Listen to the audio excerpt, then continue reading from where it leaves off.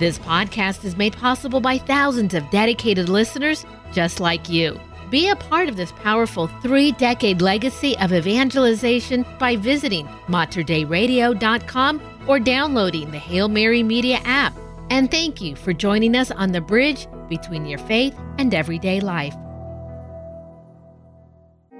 Jesus said, "My sheep hear my voice. I know them, and they follow me. I give them eternal life, and they shall never perish." Speaking to his flock in the Archdiocese of Portland in Oregon, we join Archbishop Alexander Sample as he reflects upon our faith, culture, and life in the church on The Voice of the Shepherd. Joining Archbishop Sample is your host, Dina Marie Hale. And now, The Voice of the Shepherd. Greetings and welcome to The Voice of the Shepherd. I'm Dina Marie Hale, and with Archbishop Alexander Sample, we welcome you back to our program and entering into the season of Lent, a beautiful transition in the church.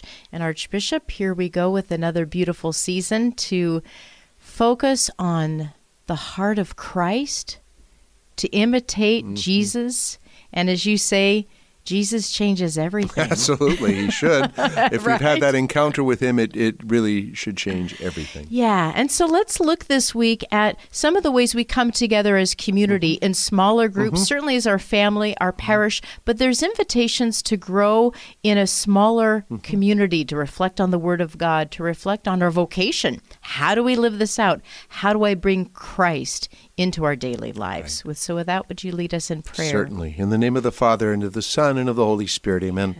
Heavenly Father, as we embark upon this great Lenten pilgrimage toward the Easter mysteries, we ask you to pour out your Holy Spirit upon your people to guide us during this holy time. We ask you to pour out that Spirit on all of our listeners to this program, that you would stir in their hearts a desire to grow closer to you each day.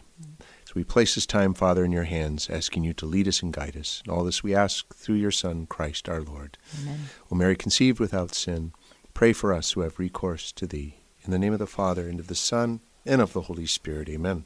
Amen.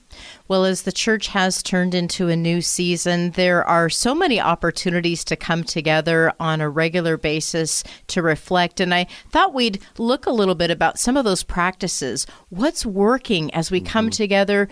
Bible studies. I've heard so many men's groups, women's groups, young people's groups. I mean, people coming together to share their faith, to grow deeper in their faith.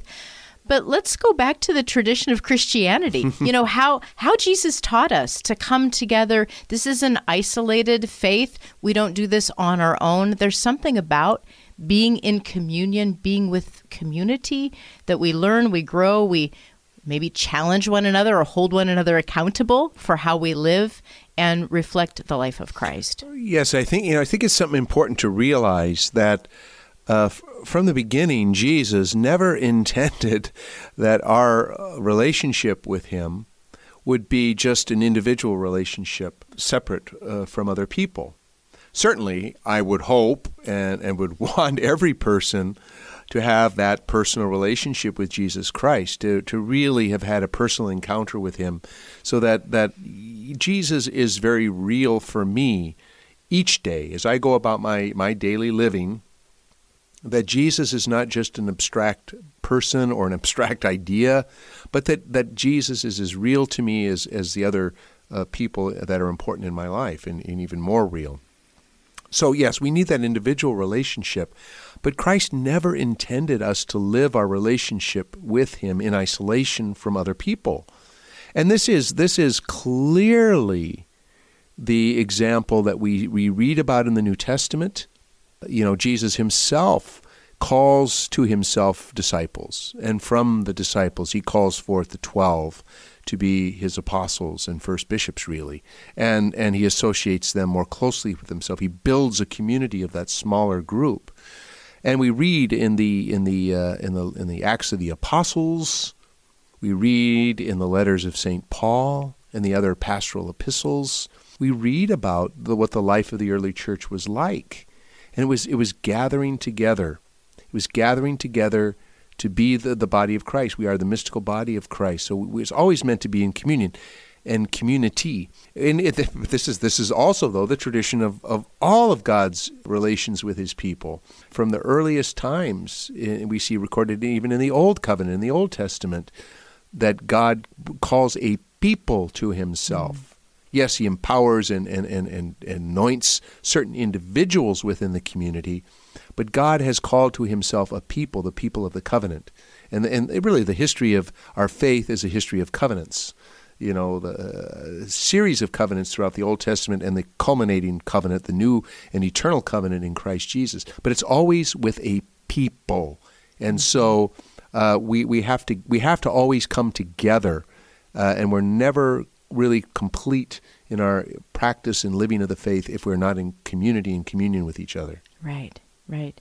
And when we look at our church community, we have our parish, we have a parish priest, we have community, we also have our family, right? Husband and wife, the head of the household. The domestic church. The domestic church. It really starts from there. But give us a sense of that, the smaller community and the hierarchy, so to speak, or just the roles in which we play within this church community. Well, I think one of the things we need to really think about seriously in these days especially is I think we need to look beyond the gathering of the whole community, if you will, at Sunday Mass.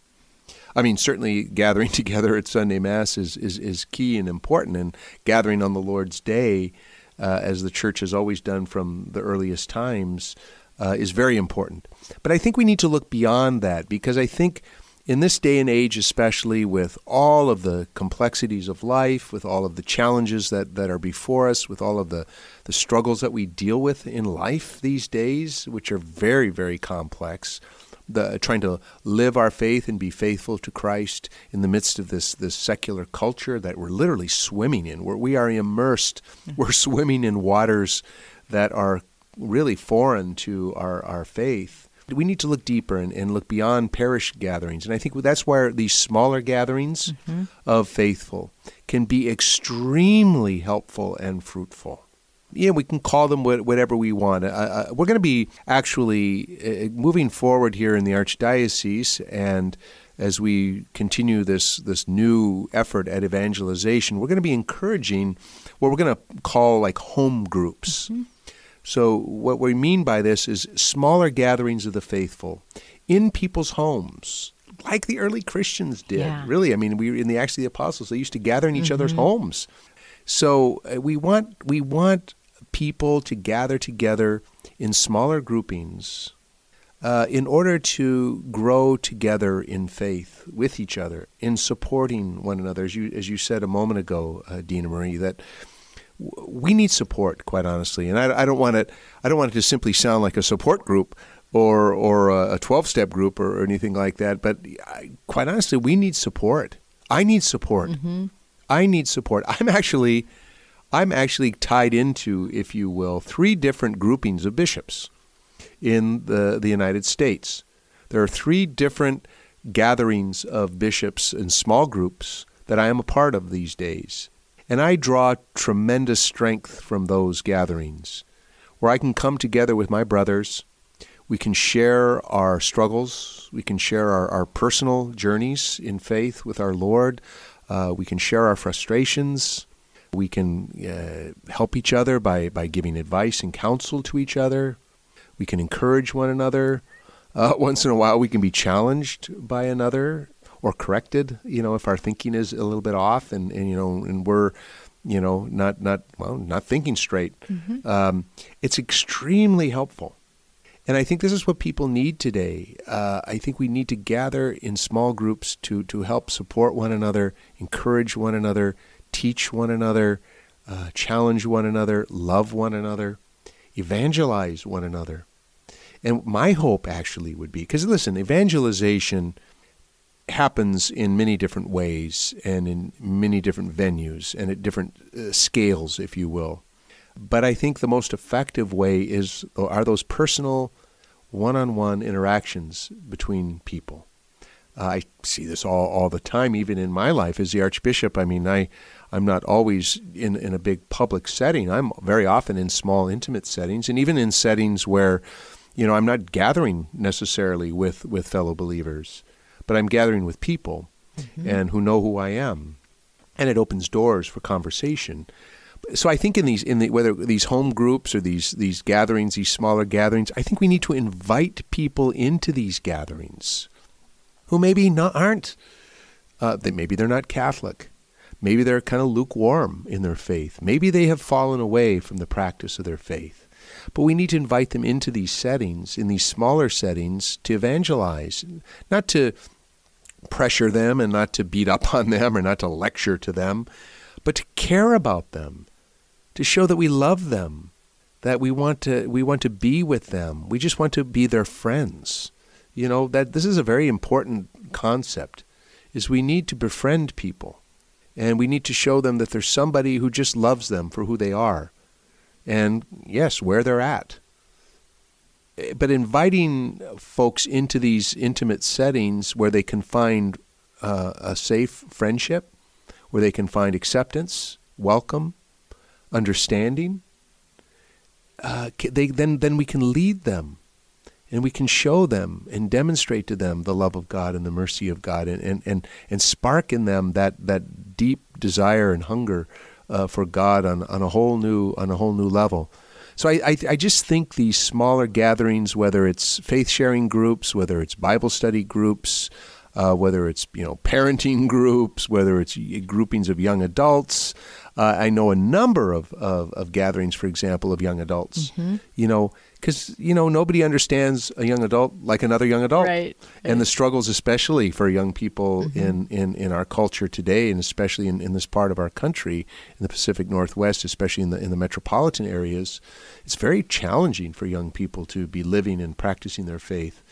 So they need each other, and gosh, you just see such incredible things happening when people gather and share faith and share their journey. And share their love for the Lord. Man, it's wonderful to see. Yeah. And Archbishop, as you talk about these home groups, I think about as we're just entering the Lenten season, it's a wonderful opportunity to have, okay, we've got so many weeks of Lent. Right. We have these opportunities to reflect on Scripture, maybe to look at some of the different practices, but give us a sense of maybe some of the formats, some different ways for people to get started. I know the parish is the way to support with educational materials, maybe a particular Scripture study, but just what are some of your ways in which to look at this? I think that a great way to start, at least, is to find some sort of thing to guide our gatherings, so that they don't just become, just completely social gatherings. I mean, there's nothing wrong with that, right? I mean, believe me, there should be a great social aspect of it. And I don't. This is going to sound strange. It depends on, I guess, what people really want. For people who are very deep in their faith, very secure in their faith, very, very strong in the practice of their faith, yes, maybe it is a more catechetical learning kind of an experience where, we just want to go deeper. We want to go deeper, and everybody here is on board, and we just want to learn more. So it can become maybe very catechetical or instructional. Well, that might work for some groups, right? But think again about that person who's a little bit far away, who maybe isn't so much into their faith, if you will, who maybe have some issues and problems actually with the practice of their faith, maybe because of their own living situation or their state in life or their struggles, or, maybe they've just, become lukewarm, or maybe they've got some issues with the church. Who knows? You're not going to take that person and insert them into a very scholarly Bible study, perhaps. Because they're not ready for that. What they're ready for is friendship, love, acceptance. People that will walk with them, accompany them. I love, that Pope Francis keeps talking about accompaniment. We need to accompany people on their journey and kind of meet them where they are, and then lead them deeper into a relationship with Christ. So, yes, for some groups, maybe it's going to be very instructional. There's great Bible study programs out there. Ascension Press has got tremendous resources for these kinds of gatherings. The Augustine Institute and Be Formed has got a great program that is available through our parishes, for groups to participate in. Bible study of other forms, or maybe just, it could be something as simple, especially, if starting during Lent. And that's one of the things that we can use. We can use a season like Lent to springboard something like this. Okay, we're going to do this for Lent, all right? But then we hope that it continues beyond Lent. Yes. Well, maybe we'll continue this into the Easter season. And then when the Easter season is over and Pentecost comes, then we say, this has been wonderful. Let's just keep doing this. And gathering, whether it's a weekly basis or bi-weekly basis or, a monthly, whatever it is. So, but a great way to start, just like I say during Lent, might be to gather and as a group read over the scripture readings for the upcoming Sunday. Yeah. And just talk about them. Pray with them. Just, read them and then have everybody just take some time to pray and ask, well, what is the Holy Spirit stirring in your heart? What is the Holy Spirit saying to you? And then just share your insights about how this is speaking to you in your life where you are at today. We have to be careful in those sorts of venues, especially when we're studying the Scriptures, that, there's a certain way of interpreting and reading the Scriptures, and it can't be just a free-for-all, in the sense that, we need some guidance in our understanding of the Scriptures. So, I've been in situations like that when somebody reads a Scripture or has an interpretation of Scripture that's way off base. And the church has guidance. That's why the the Scriptures are already read in the communion of the church, who helps us interpret. But on a personal level, and we've all experienced that as well, the Word can speak very deeply to us in our own situation where we're at right now, struggles we may be having right now, and we find some word of encouragement or comfort or challenge in the Word of God. And during Lent, we've got, for the RCIA, we've got those great readings and some of those Gospels that we reflect on, the man born blind, the woman at the well. These are great, deep reflections on our faith that we can turn to. There's great, Ascension Press has some great series on church history. You've got Father Mike Schmitz out there doing the Bible in a year. Now he's doing the Catechism in a year. There's so many resources that can be used. But I would really caution people, to be able to kind of meet people where they are, and not make it, quite honestly, not make it too heavy. I know that sounds maybe counterintuitive. Again, depending on the group and the nature of the group and who's in the group. But I think, again, this is if we're talking about evangelization, we're trying to bring people into a deeper relationship with the Lord in the church through these groups. We need to have it non-threatening. Maybe that's a good way to put it. I know it sounds crazy. Well, what could be threatening about the faith? But sometimes people do feel very inadequate. They feel very threatened. They can feel, very put off. If there's too much pressure, too much preaching at them, too much arm twisting, if you will. I don't know what words to put to it.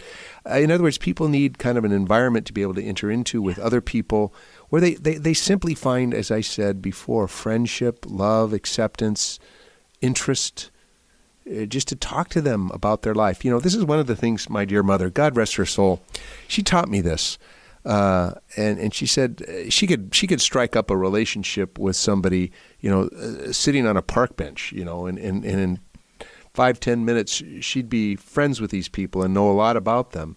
And I asked her, we actually would joke with her about it and say, Mom, we walk away for 10 minutes and we come back and you've got, a new best friend, and she told me, she said, just be interested in people, be interested in them.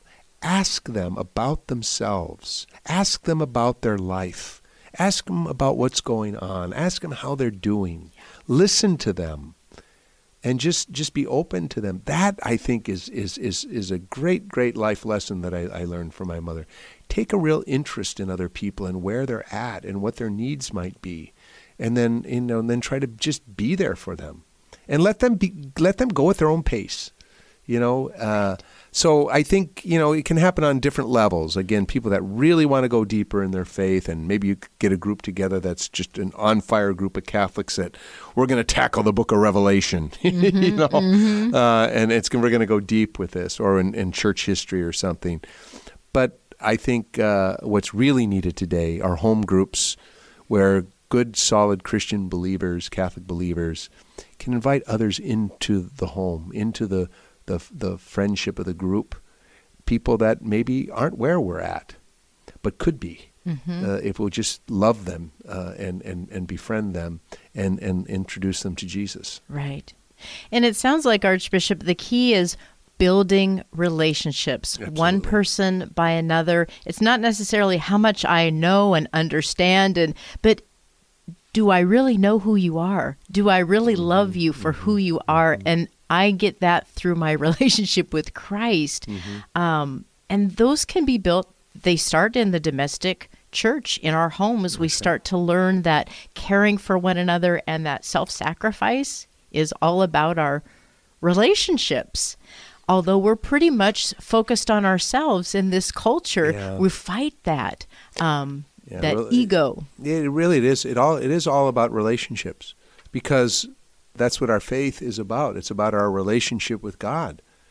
I mean, God created us for a relationship. When it comes down to it, God created the human person, male and female. He created them in His own image and likeness. He created them, but He created the human person. Of all the earthly material creation, we are the only creature that He created that can have a relationship with Him. We're setting aside the spiritual realities of the angelic beings, but in terms of the visible material creation, the human person is the only creature that God has made for relationship. A relationship with Him first, but then a relationship with each other that reflects our love for God.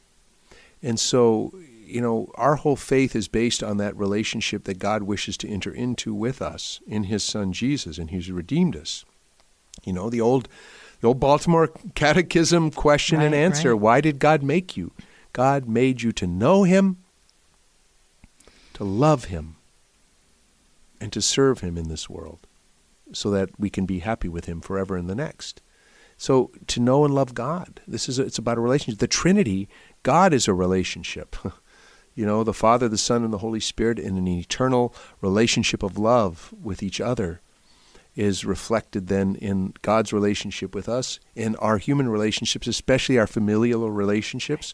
The love of husband and wife with children is a reflection of Trinitarian love. I mean, it's all about relationships. And this is how we bring people to Christ, is we bring them into a relationship. They experience a relationship with us, someone who cares about them and loves them and welcomes them and befriends them, in order then that we can introduce them to the one whom we have come to know and to love, Jesus. Right. And in that developing of a relationship, Archbishop, there's a commitment.